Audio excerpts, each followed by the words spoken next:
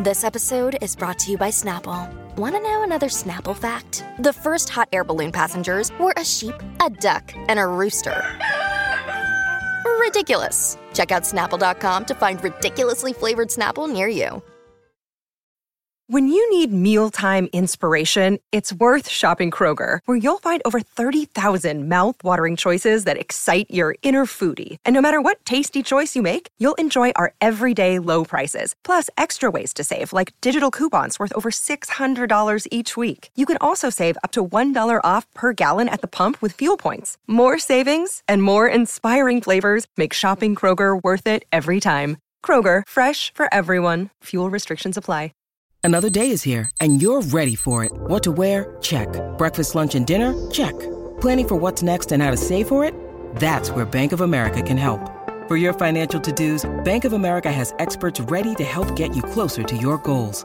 Get started at one of our local financial centers or 24/7 in our mobile banking app. Find a location near you at bankofamerica.com/talktous. What would you like the power to do? Mobile banking requires downloading the app and is only available for select devices. Message and data rates may apply. Bank of America N.A., member FDIC. Welcome to the New Books Network.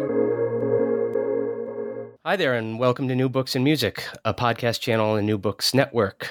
My name's Franz Nicolai. My guest today is Kelefa Sanneh, who was born in England, lived in Ghana and Scotland before moving with his parents, who were academics, to the United States in the early 1980s. He was a pop music critic at the New York Times from 2000 to 2008, has been a staff writer at the New Yorker since then. His first book, just out on Penguin, is called Major Labels, A History of Popular Music in 7 Genres. Kelefa Sanneh, thanks for coming on New Books Network.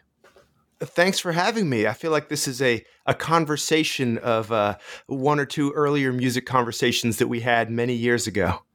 Yeah, at least paused for 15 years and about now to be picked up. If I recall correctly, your band, The Hold Steady, was recording, was it Boys and Girls in America, maybe?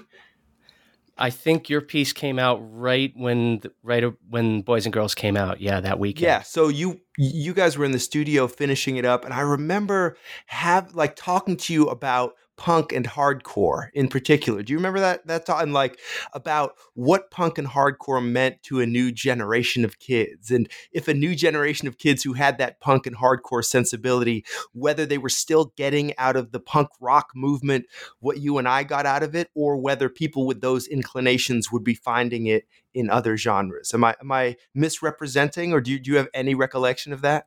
I have no recollection of that, but it remains a good question. That means I'm at the advantage. You were arguing, and now you can definitely tell me if I'm representing your position right, because I remember thinking about this for a long time. You were saying, no, I was kind of saying yeah, the new punk, it's like some rave thing, it's some hip hop thing, it's like some totally other music that's resonating in that way that punk did for me as a teenager. And your position was more like, no, there's still punk, and there's still there's these crusty folk punk bands, and there's all sorts of bands that are still playing what you would call more or less punk music and are still offering something to those kids that have that desire. You were basically arguing that punk was the new punk. I mean, as you point out in the book, punk is one of those things that is to some extent a way of seeing the world more than it is a kind of music. Yeah. And well, it's both, right? Well, that's it. Okay. I wonder about that. The book is about these. You're identifying these genres as communities as much as musical styles, and yes.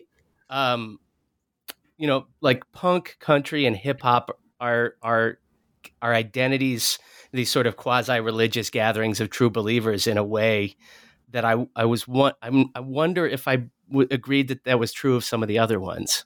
Yeah, I mean, all of these things, they're not only different genres, but they work differently, and they raise different questions about whether they even are genres.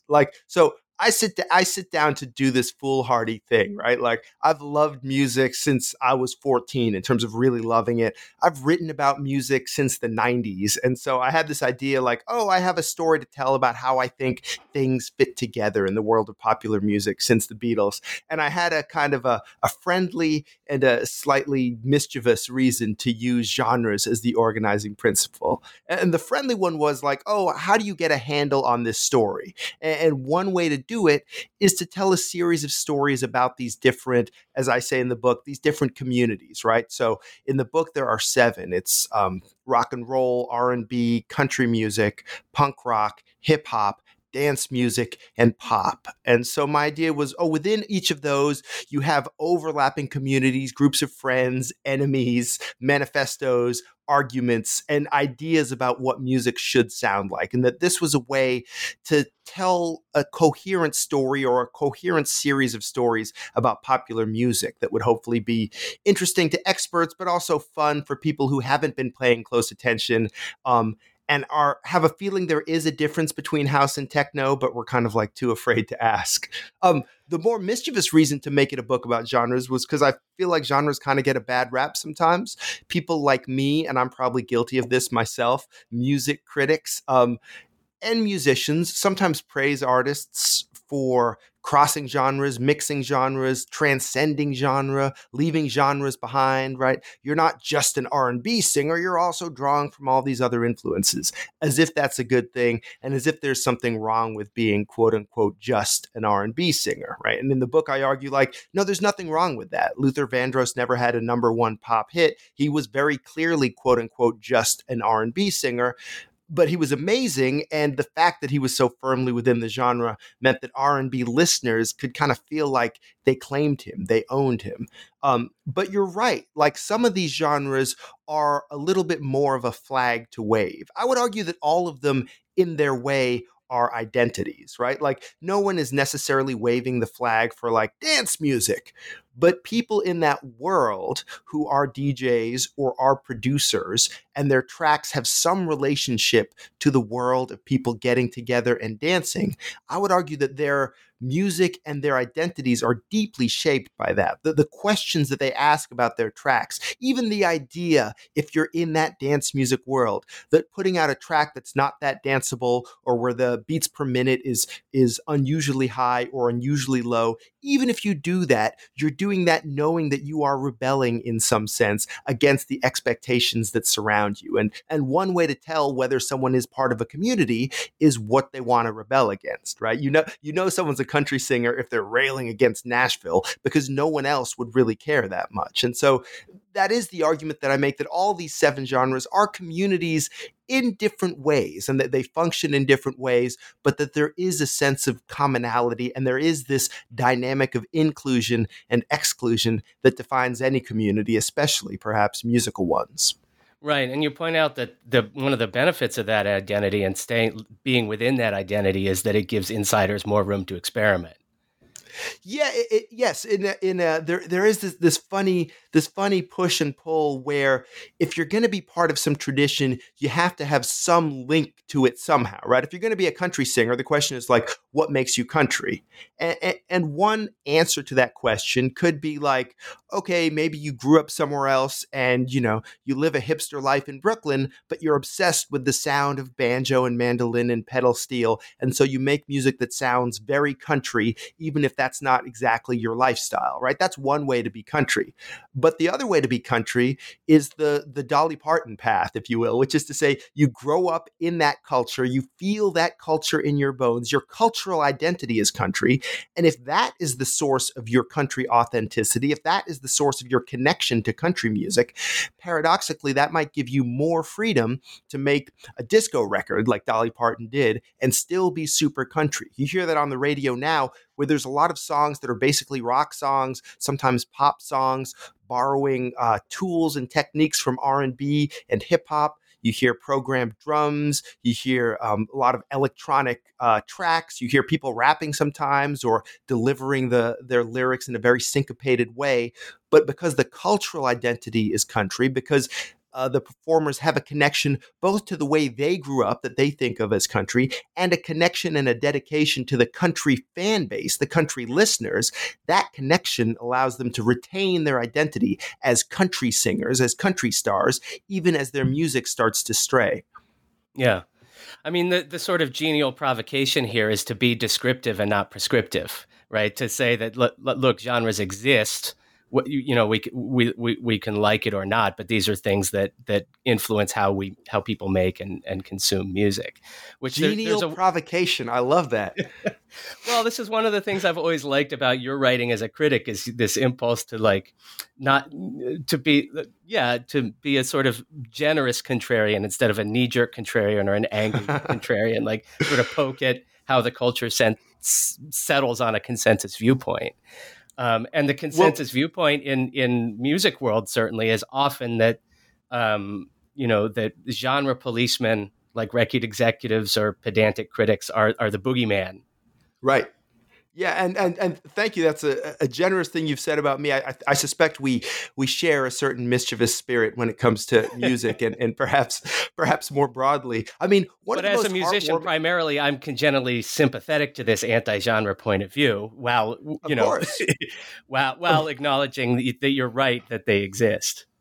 Well, there's two things, right? There's the record industry thing, which certainly when I was a full-time working critic at the New York Times, which was from 2002 to 2008, one of the most heartwarming discoveries I made was just like how little power, relatively speaking, the record industry had. Like, there was always some heavily hyped new performer that was supposed to be the next big thing. And like more times than not, it went nowhere. And half the time when someone ended up selling millions and millions of records, the executives were surprised and sometimes not even that happy about it. I was writing a lot about like Southern hip hop in the 2000s. And I can tell you, like, at least a lot of the people I was talking to at labels didn't even really like that music. And they were just like, really, this is like this dude with the gold teeth from Memphis is selling millions? Like, okay, but it wasn't what they would have predicted, and it often wasn't exactly what they wanted. So yes, like everything else about popular music, genres are in part a record company conspiracy to sell you music more efficiently and easily. But the question to me is like, well, so many record company conspiracies fail. Like, why does this one succeed? Why does this one live on? It must be because it resonates with something about us. And it must be because as humans, as music listeners, as Americans, like, we love forming communities. I write in the book a little bit, and I'm sure you've had a similar, or I suspect you've had similar experience in your own life of being like deep into hardcore punk rock world. There was a time in the 1990s, I was going to Harvard, living in Boston, and with a bunch of people, we tried to start a hardcore punk collective. I can't even remember what name we settled on, but it was like, it wasn't that far removed from like the early Riot Girl meetings, right? You're sitting around in someone's living room and there's probably some vegetarian potluck, and we're talking about like political protest and ideology and putting shows together.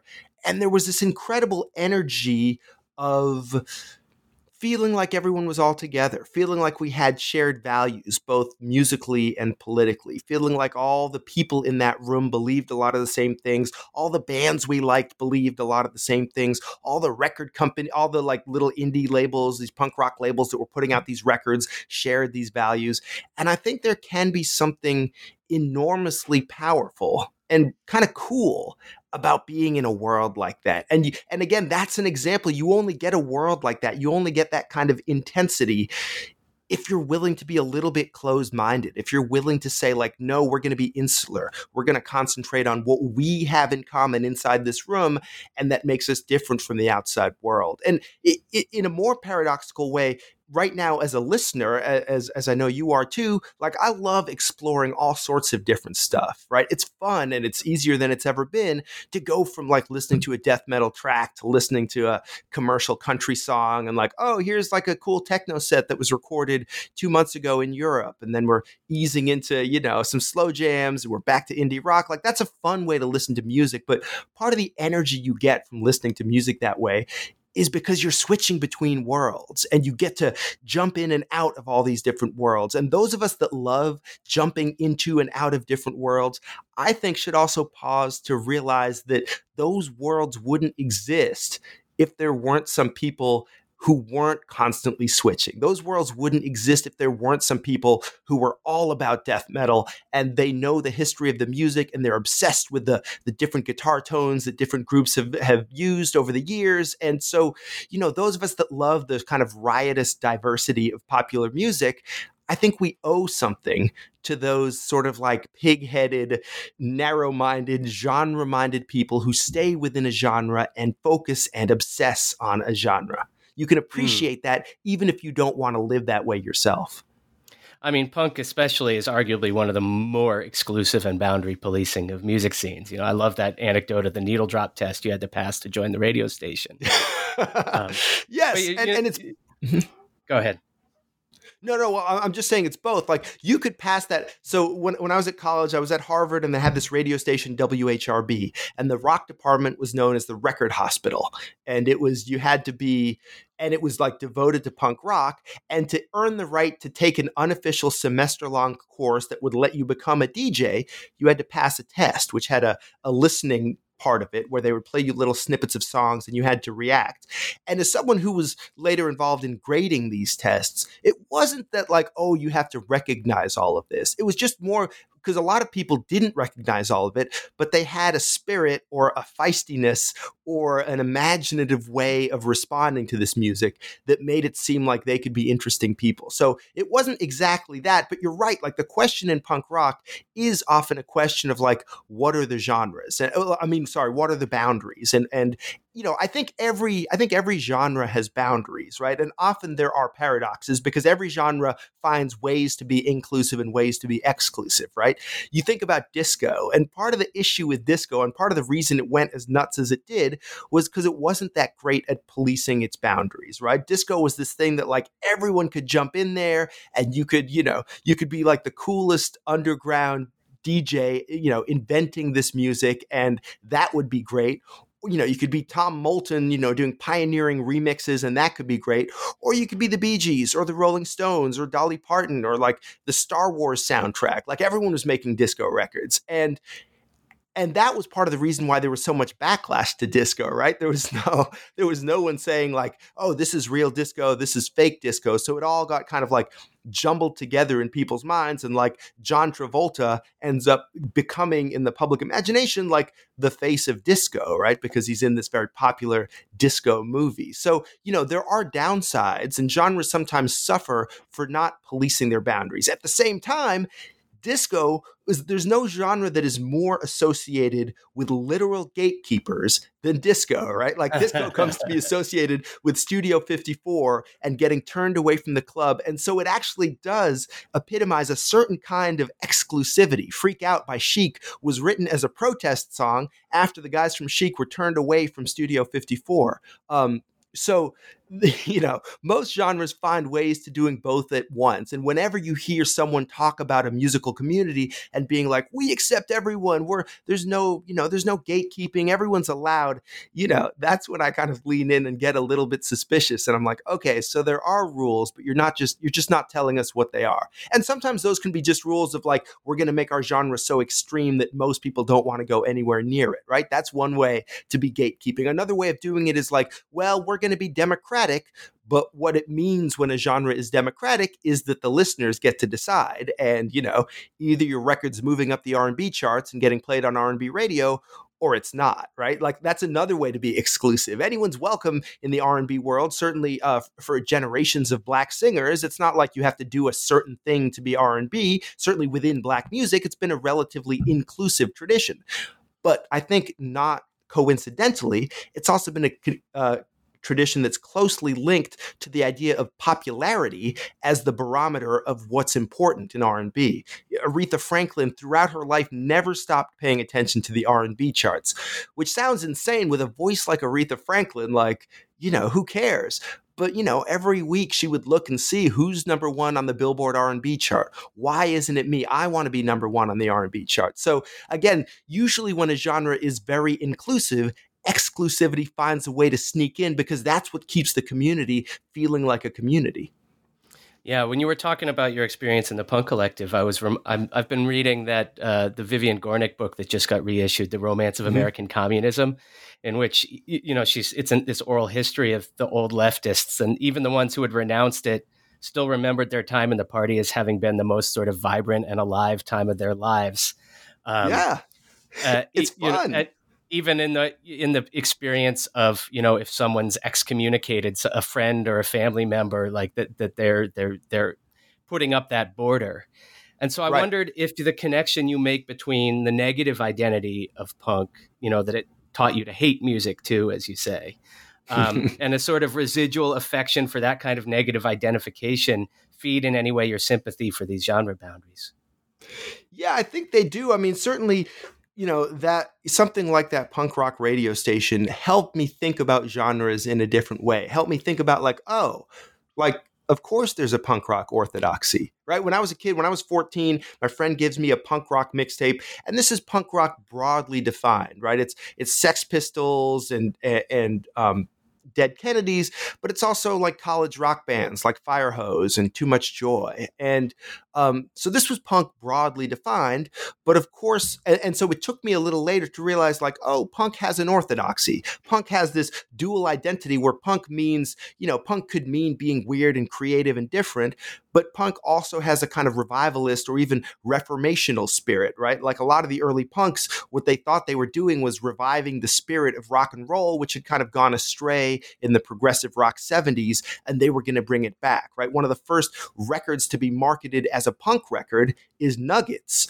which comes out in the early 70s, and it's a compilation of singles from the 60s put together by Lenny Kaye. And the idea is when rock and roll was wild and young and punk, those were the good days. We've kind of lost that. Maybe we can get back to that, right? So there is something stubbornly retro and stubbornly conservative about punk rock. And I think loving punk and learning that helped me celebrate, help me love all sorts of genres, and help me see that duality, the conservative identity and the more kind of progressive identity, for lack of a better word, exists within every genre, right? Rock and roll turns out to be, of the 7 genres I talk about, rock and roll is in some sense, I argue, the most traditional, which is to say the basic setup hasn't changed that much, right? You get a drummer, a bass player, a guitarist or two, keyboardist, very important, Franz, and a singer, and that's your lineup, right? And that hasn't really changed. And in fact, even the bands haven't really changed. There's always new rock bands, but it's 2021, and if you meet someone who says they love rock and roll like that, rock music is their thing, they're probably into Led Zeppelin. They probably like the Rolling Stones, whatever else they might like. Whereas country music, I think, partly because it is so focused on its audience, has to change with its audience, because and so the rules turn out to be actually less hard and fast, and in that way country music is sonically, I would say, in some ways less conservative than rock and roll. It's always changing. Do we have a fiddle player? Do we have a string section? Are banjos in or banjos out? What's up with electric guitars? Are we allowed to use drum machines? There's a constant evolution, and because of that, you get a big audience of listeners who think oh man, something's gone wrong. This stuff they're doing in Nashville, it's not even country music anymore, right? And that's one way you can tell that a genre is still evolving, and it creates that feeling. Same thing with hip hop. You have people who grew up on hip hop. On Jay-Z, hear NBA YoungBoy, and they're like, man, this hip hop is not the same as it used to be. Just as people who grew up on Run DMC would hear Jay-Z and they think I don't know what's up with hip hop these days. It's not what it used to be. I think science has proven that hip hop sounded best whenever you were in high school, and I think that true of most music. I think. Yeah, absolutely. So I think that I think that's right. That sense of sometimes a certain amount of gatekeeping, which again exists in every genre, can go hand in hand with changing in certain ways while staying the same in other ways. And most genres have to find a way to do both. Yeah, I mean, you say a community feels more cohesive when the genre shrinks, not when it expands, which is maybe more of an argument for a community than genre. And I wonder to what extent you think those are separable. If it's the community that become the gatekeepers of the genre. Well, at different times, it works different ways. I mean, obviously, as you say, and that's true, the community is more in the forefront when the genre is smaller. The 1980s were a time of real crisis for R&B. The great critic Nelson George publishes The Death of Rhythm and Blues at the end of the 80s. And his idea is Prince is going pop, Michael Jackson is going pop, and yeah, that's great, but things are getting fuzzy. Everyone's listening to Michael Jackson, so what does it even mean to be an R&B fan anymore? Maybe the threat to the genre, as he saw it, wasn't that no one was listening to it. It was that certain R&B stars were so popular that the genre was starting to seem kind of irrelevant, was starting to seem not exactly like a community. And yeah, maybe there is a push and a pull between the musical identity of a genre and the social identity. I mean, obviously, when I say community, a lot of times I'm talking about a virtual community, and not virtual in the sense that we use it now to mean having something to do with computers, but just virtual in the sense that people aren't always in the same room. In the old days, you would listen to a record, especially if it was a sort of a weird record, and you would have some idea that other people were listening to it too, but you couldn't really be sure, and you didn't really know who they were. But still, part of the fun of putting on that record often was that you could become the kind of person who listens to that record. You could become part of that community, which was virtual in the sense that you didn't even really know if it existed. You just imagined it did. I think about the way, radio stations would similarly summon together a listenership, and you could be loyal to your station, and even if most of your fellow listeners, you never meet them. And so that's another way that a genre can be a community. Even if the people aren't interacting that much, they think of themselves as being part of the same team. And I often find when I'm listening to music, I think a lot about people, both the people who make the music and also the other people who are listening to it. Right, and the greater the identification, I'm thinking the sort of defunct accusation of selling out is most dangerous for people, for artists or politicians, the more closely they're identified with the community. Yeah, and selling out is obviously a thing that's hard to define, but a lot of times what it means is that you've somehow traduced the values of the musical community you felt like you were part of, right? It could be Green Day getting banned from playing 924 Gilman because they've signed to Reprise Records. But it can also be, you look at the situation now of Casey Musgraves, right? A country singer who is beloved, but not really, and is popular, but not necessarily popular among the core country listenership. Doesn't get played on country radio that much. And this year, she's nominated for a Grammy in the pop category, not the country category. And she complained, and her management company complained. They said, wait a second, don't take us out of our community and slot us as a pop act. We don't want to be pop. We want to be country. So that anxiety of wanting to be part of a musical community is something that hasn't gone away, even if the language of selling out has changed as the economics of the industry have changed. And obviously hip hop is part of what changed that for America. It's certainly what changed it for me, right? I went from spending most of my time listening to pretty obscure, punk and hardcore records to falling back in love with hip hop. And that taught me to love ambition. It taught me to be rooting for these people. If you're a Wu-Tang fan in the 1990s, part of the fun of listening to the Wu-Tang Clan is that it feels like these people are taking over the world. And that's such an unlikely and an exciting scenario that you're rooting for them as they're signing big record deals for all the members individually, as they're starting a clothing line, they're developing a video game. Like, it was fun to watch Wu-Tang Clan take over the world. And so in that sense, hip hop helped cure me of my knee-jerk suspicion of success, and taught me that success could be fun, could be interesting. And it's fascinating to see that in the wider culture, right? Where Travis Scott has a special meal at McDonald's, right? And Travis Scott is someone who has a lot of credibility with listeners, with young listeners. He represents something pretty cool that's happening in terms of the intersection of hip hop and streetwear and the expanding sound of hip hop.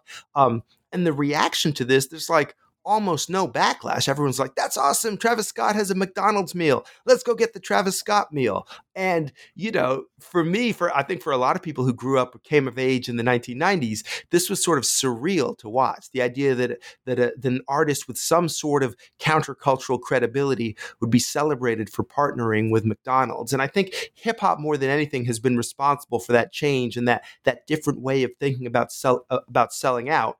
But what it hasn't done is erase the anxiety of community membership, of are you in and are you out, and what's the difference and what does that mean?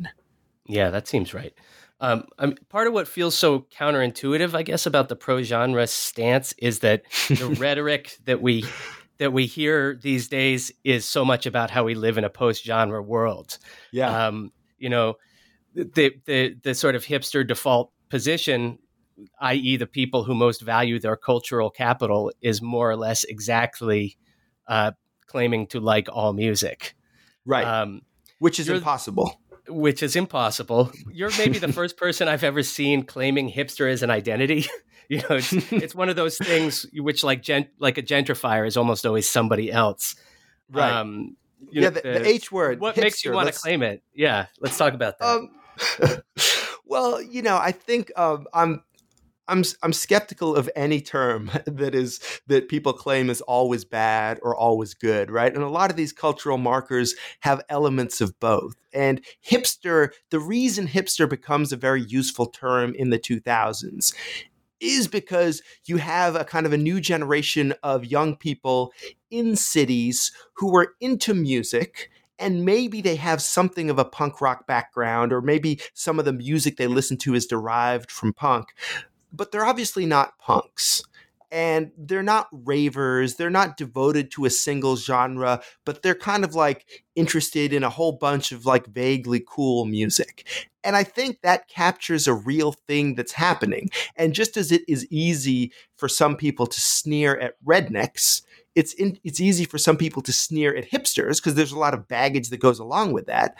But I think just as a lot of people reclaimed the term redneck and said, hey, you know what, this does sort of describe me and I can have a sense of humor about it. And like, yes, there are cringy aspects to this thing, but it captures something true about the way I live and the way I think of myself.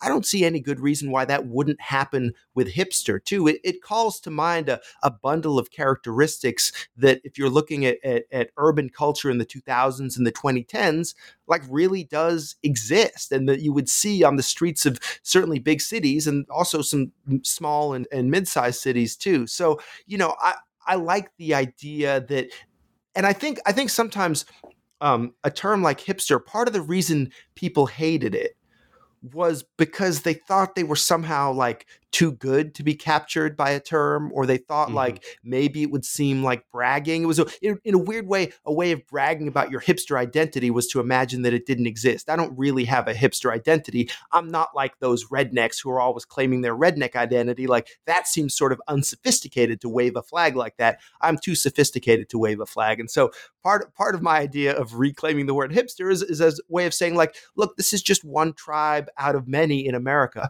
There's nothing all that special about the hipster tribe. It's just like a tribe. It's just a group of people with some shared assumptions and some shared, folk ways. And like, let's stop treating hipsters like they are somehow worse, which is a way of saying somehow better than everyone else. It's just another tribe. Do you think of hipster as a community of taste in the sense that you mean elsewhere in the book? Like, can you have a music adjacent scene without a specific genre of music associated with it? Or is that genre what we sort of generically call indie rock? Well, yeah, that's the thing. Like indie rock is sort of linked to hipster, especially if you define indie rock very broadly, right? To include, LCD Sound System as well as like Death Cab for Cutie, right? There's a lot of crossover there. And I think that part of the reason people hated the term hipster was because it didn't feel quite communal enough. Like it felt too big. Because it was such a negative identity, there were no tests and no rules about who got to be a hipster and who didn't, right? And I think part of the anti-hipster movement or the anti-hipster rhetoric was this feeling, you hear this with gentrification too, or this worry that it's like taking over, that it's like one of these like micro-engineered gray goo, right? That's like taking over the world, and everywhere you look, these people are there. So in fact, what that complaint was, people said it was a complaint about snobbery or something, as if hipsters were snobs. I think the term snob is very hard to define. I think anyone who likes a thing and dislikes another thing could be considered a snob in a certain context. I think the real fear and the reason why people love to hate hipsters was this fear that hipsters were everywhere, that hipster culture was hard to escape, that it was taking over everything, that it was too big, right? It's easier, it turns out, to love a culture or community if there are some gatekeepers. If it seems like, no, this isn't just some vague thing that every idiot is doing in every city. This is like something you actually have to participate in. So I think often the people that were most critical of so-called hipster culture, what they were doing, even if they didn't know it, was saying that they get uncomfortable when there aren't gatekeepers, when there aren't rules, when there aren't boundaries, and that community seems much less appealing to them if it doesn't have any definition to it. Yeah, that's interesting. Also, you mentioned this sort of inherent tension when you're talking about pop music. This inherent tension between popness and hipness. That something that's Yes. popular can't be hip, it introduces a funny contradiction since the hipsters of the past 10 or 15 years have been so eager to embrace pop music, as you well know. Yeah, exactly right. There's, a lot of these terms are relative, right? A lot of them are positional goods, if you will. And so, yes, something can only be hip compared to something else or popular compared to something else. Even punk is kind of a relative term, right? Like punk music is punk compared to the non-punk music. It's a structural identity in that sense. And so, yes, for me, that was what pushed me out of the punk world is I was like, well, what would be punk to the world of punk? And, you quickly get into this kind of like double negative situation where anything could be punk to someone, to the right person, right? From the right perspective, anything could seem kind of punk. And similarly with this kind of hipster and pop thing, it was two things at once, right? Like the embrace of pop can be an embrace of a very specific sound. There was this thing that happened in the 80s in the UK and the US where a bunch of genres kind of came together in the aftermath of both disco and punk and created a kind of upbeat, electronically influenced, sometimes synthesizer and sometimes drum machine heavy, danceable, tuneful music. And as I said, a lot of these performers came out of the punk and or disco scenes, however, indirectly. And you get this sound in the 80s that ends up being kind of the sound of pop music. When someone says they're whether you're talking about Katy Perry or Charlie XCX or you're talking about hyper pop artists today, when people say they are pop, one thing they might mean is they sound like some of those 80s records, right? We see that in the 2000s with the rise of Robyn, who's like, the icon of hipster pop. She's making these great records that obviously owe a debt to the sort of synth pop of the 1980s, the danceable pop records of the 1980s. And the irony, of course, in America at least, is that like these records are not very popular. Most of the Robyn singles don't chart. The ones that don't do very well on the charts. Like it's not like Robyn was ever on the radio. So she was pop in sound and not in fact, though as we saw recently with the Red Sox dancing to Call Your Girlfriend, like those Robyn records really do resonate. So that's a good example of pop functioning as a sound, and in that sense, as a community, and in that sense, hipsters embracing pop in that sense is hipsters embracing a certain sound that was once considered uncool and is now considered cool, right? This is a very familiar process in music. Pop, very broadly defined, would just be whatever is popular. And the question is, if you're serious about loving pop and are in some sense a hipster, like, what does that mean? Like, does that mean you really just like whatever's on, there are different ways of measuring popularity, but does that mean you just like all the most popular singles or all the most popular albums? Does that mean that your musical tastes are in fact like totally normie? Maybe, but as you saw with like normcore fashion, like often these movements that claim to be embracing what quote unquote regular people like, often these movements turn out to be deeply irregular. And often these movements that seem to be like the taste as a concept would be fading away actually show like how taste is important. It's just a more complicated, sophisticated version of musical taste. And I think you see that with the hipster embrace of pop, right? Like if your embrace of so-called pop music leads you to an act like 100 gecs or something, like, that's not about liking normal music. That's about liking a specific tradition that has a specific relationship to the pop chart. And that's kind of a different thing. Yeah, and then there's this other group of people who don't base their identity, which is, people like you and me, and almost everyone we know have some sort of identity based around our taste, right? But I taught a class in reading and writing about music a few years ago that I opened with the Carl Wilson book and Bourdieu as a way of opening the discussion about interrogating taste. And just for people who don't know, Carl Wilson writes a book called About Celine Dion, which turns out to be partly a book about how he himself doesn't like Celine Dion. He feels like he doesn't know anyone who likes Celine Dion. He's Canadian, so this is a big deal. And yes. Yes, it's a book where he kind of like interrogates the question of like, what does it mean to have taste in popular music? Well, the reaction was sort of like they found it totally perplexing, like what was wrong with liking Celine Dion, which isn't to say they were hipsters. They just didn't define themselves by their taste and were sort of confused by people who did. Well, yeah, and I say in the book that it seems possible that one thing that might be happening is that some of those divisions are more political or moral as opposed to aesthetic. Like, I think it's true that probably you don't get any credit now for liking some obscure musician, the way that might have been considered cool in the old days. You definitely don't get much credit for disliking a very popular musician, right? There's nothing cool about that. But maybe those kinds of definitions exist more politically. Maybe you do get some credit for championing a cause that is considered more radical than what's going on in liberal politics, right? Maybe you do get some credit for putting your foot down and saying, like, I'm not interacting with this musician or this person, for political reasons. And so I think some of that energy, you're right, has kind of moved from a more purely musical energy to a more political energy. Because I think, a good example of that is, if you think about two of the biggest acts of this year in music. One of them is Olivia Rodrigo, who's a Disney actress who puts out what I think is pretty great. It's basically a pop punk breakup album. And it's, the songs are super catchy. She's stealing a riff from Elvis Costello. It's huge success, has this big single, Driver's License, which is one of the biggest songs of the year. Yeah, you wouldn't get much. Everyone seems to love it, right? There's not a big movement of hipsters looking down their nose at Olivia Rodrigo. Everyone's like, yeah, this is great. Another of the big stars of the year is Morgan Wallen, who's this country singer who likewise has this smash double album called Dangerous, comes out at the beginning of the year. And he gets pulled off of country radio after a video emerges of him out with friends, and he uses the N-word in, I think, what's supposed to be a jocular fashion with his friends. Morgan Wallen is white. I'm not sure if we know the racial identity of his friends. And he gets pulled off of country radio, and he becomes a really polarizing figure. Right. I'm sure it would not be hard to find people who said, I'm not messing with that guy. No one should listen to Morgan Wallen. Forget it.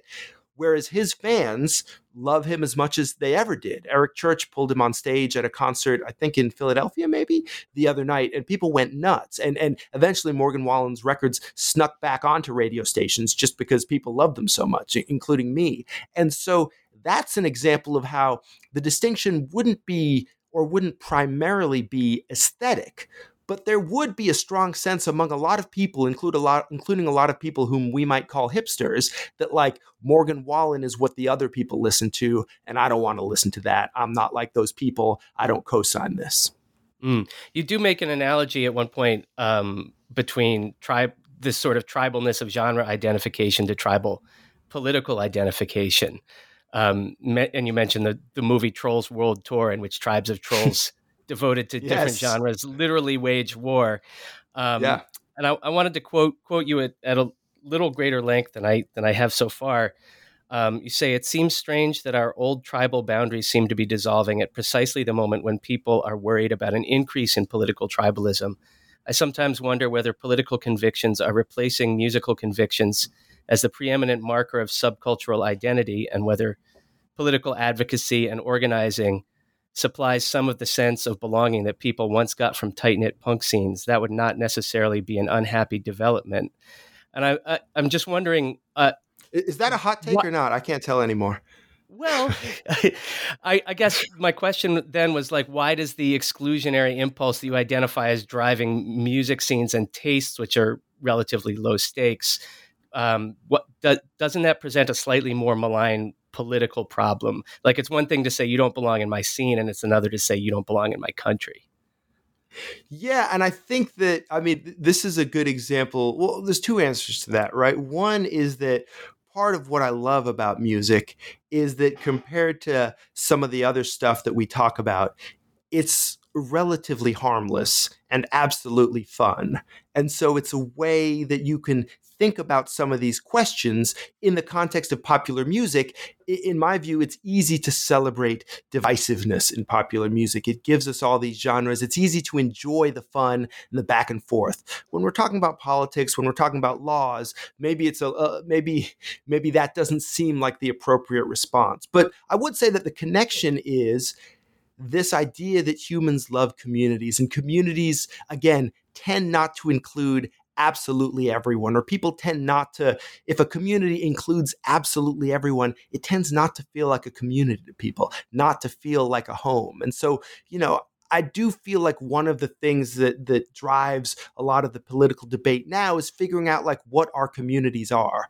And is that a more local community? Is there a sense that it's a more national community? In a way, one thing that's happened, right, is you could say that one thing that's happened in politics is that some of the local boundaries have indeed been erased, right? And that now people politically tend to think of themselves as belonging to very large communities instead of maybe the smaller, more geographically idiosyncratic political communities that might have defined politics 20 years ago, 50 years ago, 100 years ago. And, as we're seeing, there are some real downsides to, to a country where everyone feels like they're on one of two teams, right? Even though, when you think about it, that is a version of a thing that people often say they want, which is for the barriers to come down and people to meet and people to link up. And what I observe certainly in music, which is something I guess I know more about than politics, but certainly what I observe in music is that often when those borders, those community barriers come down one place, they often tend to be erected someplace else. I mean, it sounds a little bit more like breaking down a bunch of lower barriers to build one giant barrier. Yeah. And if the solution to that, if you think of that as a problem, then there is some irony to the idea that the solution to that problem would be to find new ways to erect new local barriers, new local borders. I really enjoyed the parts of the book where you describe your experience as a critic, or as you say, going to parties for work. You set up. You've done something like that in your life, I believe. Yes, I sure have. You set up this hierarchy of music that was excellent, popular, or interesting in that order. How did you settle on that rubric? How did you develop that? Yeah, excellent, popular, interesting. It was something, when I was writing at the New York Times, I had to figure out like what to write about. And the New York Times did this very kind of old-fashioned thing where when I got there in 2002, the music section was built around live performance. I think because it was patterned on jazz and pop and jazz music, and the jazz section was patterned on classical music. And the idea was like, here's what happened at the Symphony Hall last night. There was a concert. And so we kind of did some version of that. And so in that sense, we were paying close attention to, just because of the way this was set up, as music critics. John Pareles was the chief pop music critic then, still is, and Ben Ratliff did pop as well as jazz. And, we would be trading emails, and the thing we'd be looking at was like, who's selling tickets? Like if someone's coming to the New York and they're playing the Garden, we're going to write about it. If they're playing Radio City, we're going to write about it. If they're selling out Bowery Ballroom back then even, or, which is a 550, I think, capacity club. You may know better than me. Sounds about right. But, if someone's selling a certain number of tickets in New York, we're going to write about it. And so in that sense, popularity was built into the model. And when we started writing more about reviewing albums, anything that sells, anything that's at the top of the album charts, anything that sells more than in those days, more than 500,000 copies, maybe even less than that, is something that people will want to know about, whether it's good or bad, right? So that was one reason to tell someone about music. So that's popular, right? The second reason to tell someone about music is because you think it's really good, right? If someone puts out an album, even if no one's buying it, like if you think this is the album of the year, reason enough to write about it. I didn't think then, I don't think now that there's any difference between thinking an album is quote unquote good and loving it, right? I think that's just like the same thing. And so like if you love an album, great, that's another reason to write about it. And then there's this third kind of tricky category, which is interesting. And, my view then and now is that too much writing about music is about music that is supposed to be interesting, even though the person doing the story, even though it's not popular and the person doing the story doesn't think it's good, right? It's like, there's a bunch of refugees from some war-torn country and they formed a ska band. It's like, okay, but like, is the album awesome? Are people going to the show? or is this just sort of like a story that's supposed to be interesting? Is this someone saying like, well, I don't like this music, but this is the kind of music I might like if I like music, and that's always annoyed me, that lack of passion, the idea of like, I'm not excited about this music, no one else is excited about this music either, but you should check it out. I'm like, well, why? And so that's why I say that my preference was, if those were the three criteria, popular, good, interesting, or good, popular, interesting, my preference was for music that was at least two out of those three. And that I was very skeptical of music that was only interesting and not popular and good. Interesting, of course, is itself an interesting, a complicated critical term, right? Because when I say that, if you have a certain cast of mind, you immediately think, wait, can music be good without being interesting? And that's a weirdly deep question, right? There's you think about Brian Eno, music for airports and ambient music, right? Like, is that interesting? Or is the whole idea that it's like not interesting, but like that, or is interesting just a synonym for good? Like, well, no, because I guess music could be interesting and not good or popular, right? Like if the president released a country album and no one bought it and it was bad, that would be worth writing about. That'd be newsworthy. That would be interesting, even if it wasn't good or popular. So I think it's possible. But I also would think sometimes about like going to review techno, and it's like, you're going to be in a nightclub and it's going to be, someone just going deck, deck, deck, deck, some version of that for like 2 hours. And it would be like a really intense and transformative experience. But to the reader, it might sound kind of boring. And as a writer, your job would be to make that sound interesting. And I think if we're being honest, most music writers are biased in terms of music that's easy to write about, right? Like you're biased in terms of someone who's like has a colorful story or has quotable lyrics. Like that stuff is easier to write about. And so when I was doing that full time, I did try to push back against that and write about music that was hard to write about, music that might be perceived, I guess wrongly, I would think, as boring. Mm-hmm. As a critic, I'm curious how have you experienced being reviewed? Well, I haven't gotten the full experience yet, I don't think. Which is to say, people have been really nice to me, which I appreciate. When you write a book like this, as you can imagine, it's kind of a daunting task to sit down and write a history of popular music. There were certainly times when I thought it was an impossible task and times when I thought it was a bad idea. Eventually, I realized at the most, only one of those was true. But the hope when you do that, and I kind of got used to the drug at the New York Times of being in print like every other day. You get that little adrenaline hit of like, hey, they printed my words in a newspaper and sent them out all over the city, all over the country. Like, that's awesome.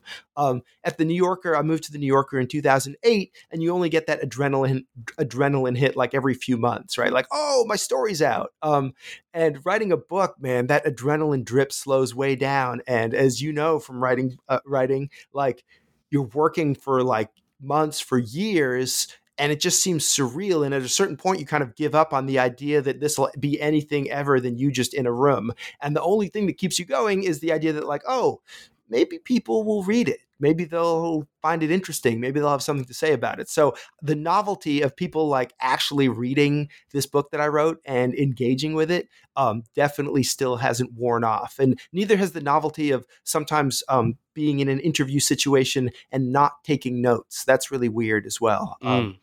Usually I'm the one asking the questions, and now I'm the one trying not to say anything too stupid.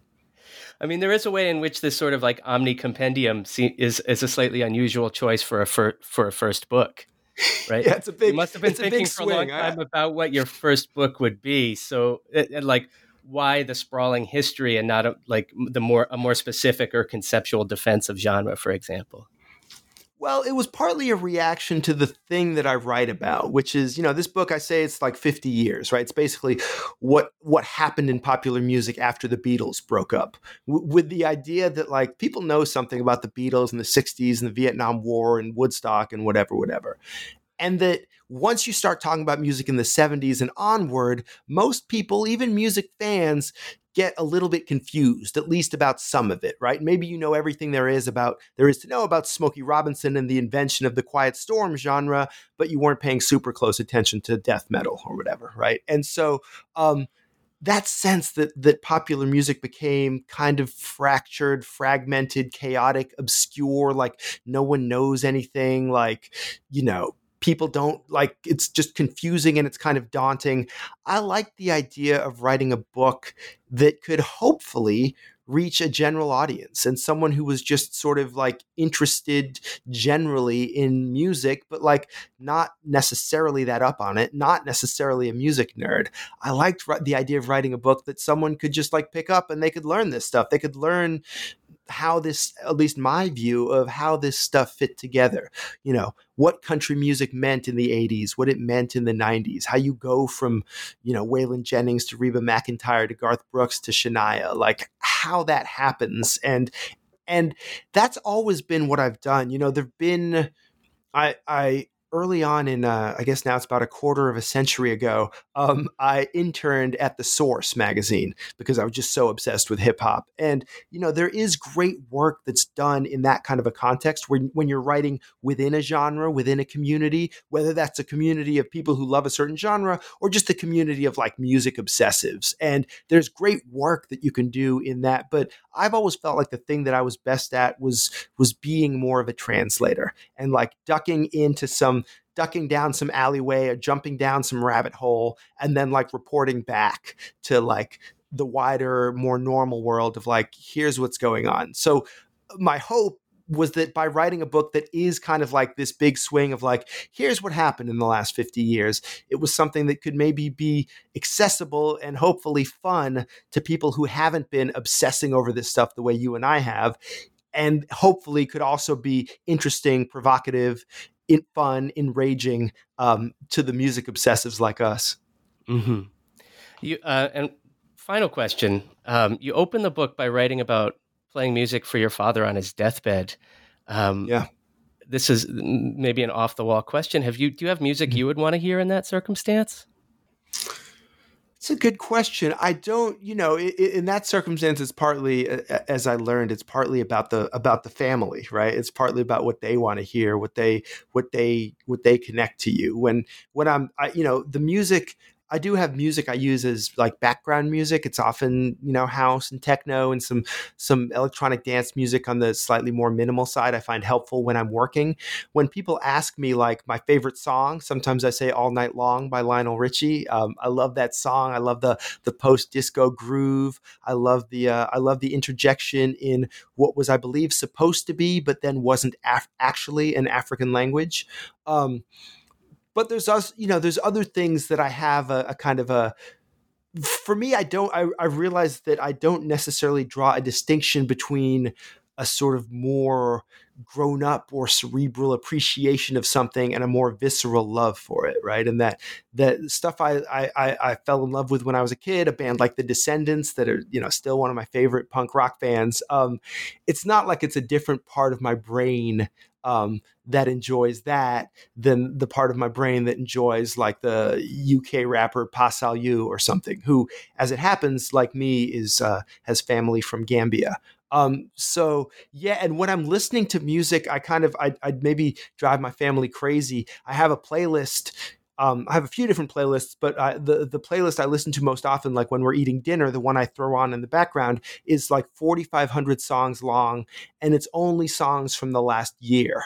And so every few days I'm adding new things. And when stuff hits the 1 year mark at the top of the playlist, it gets kicked off, which is how I process new music. It's like the only way to keep up with the fire hose of new music. So I tend to, as a listener, I love novelty, and I tend to often seek out cool new stuff. So if the people who love me, certainly members of my family associate me with anything, it's associating me probably with whatever was released on the most recent Friday. Well, thank you so much for coming on the show. This has been really a fun talk. The book, once again, is Major Labels, A History of Popular Music in 7 Genres. It's out now. Well, thanks, Franz. Your music and your concerts and your albums have given me a lot of joy over the years. So if my book could give you a little joy, that's super awesome. Thanks for talking to me.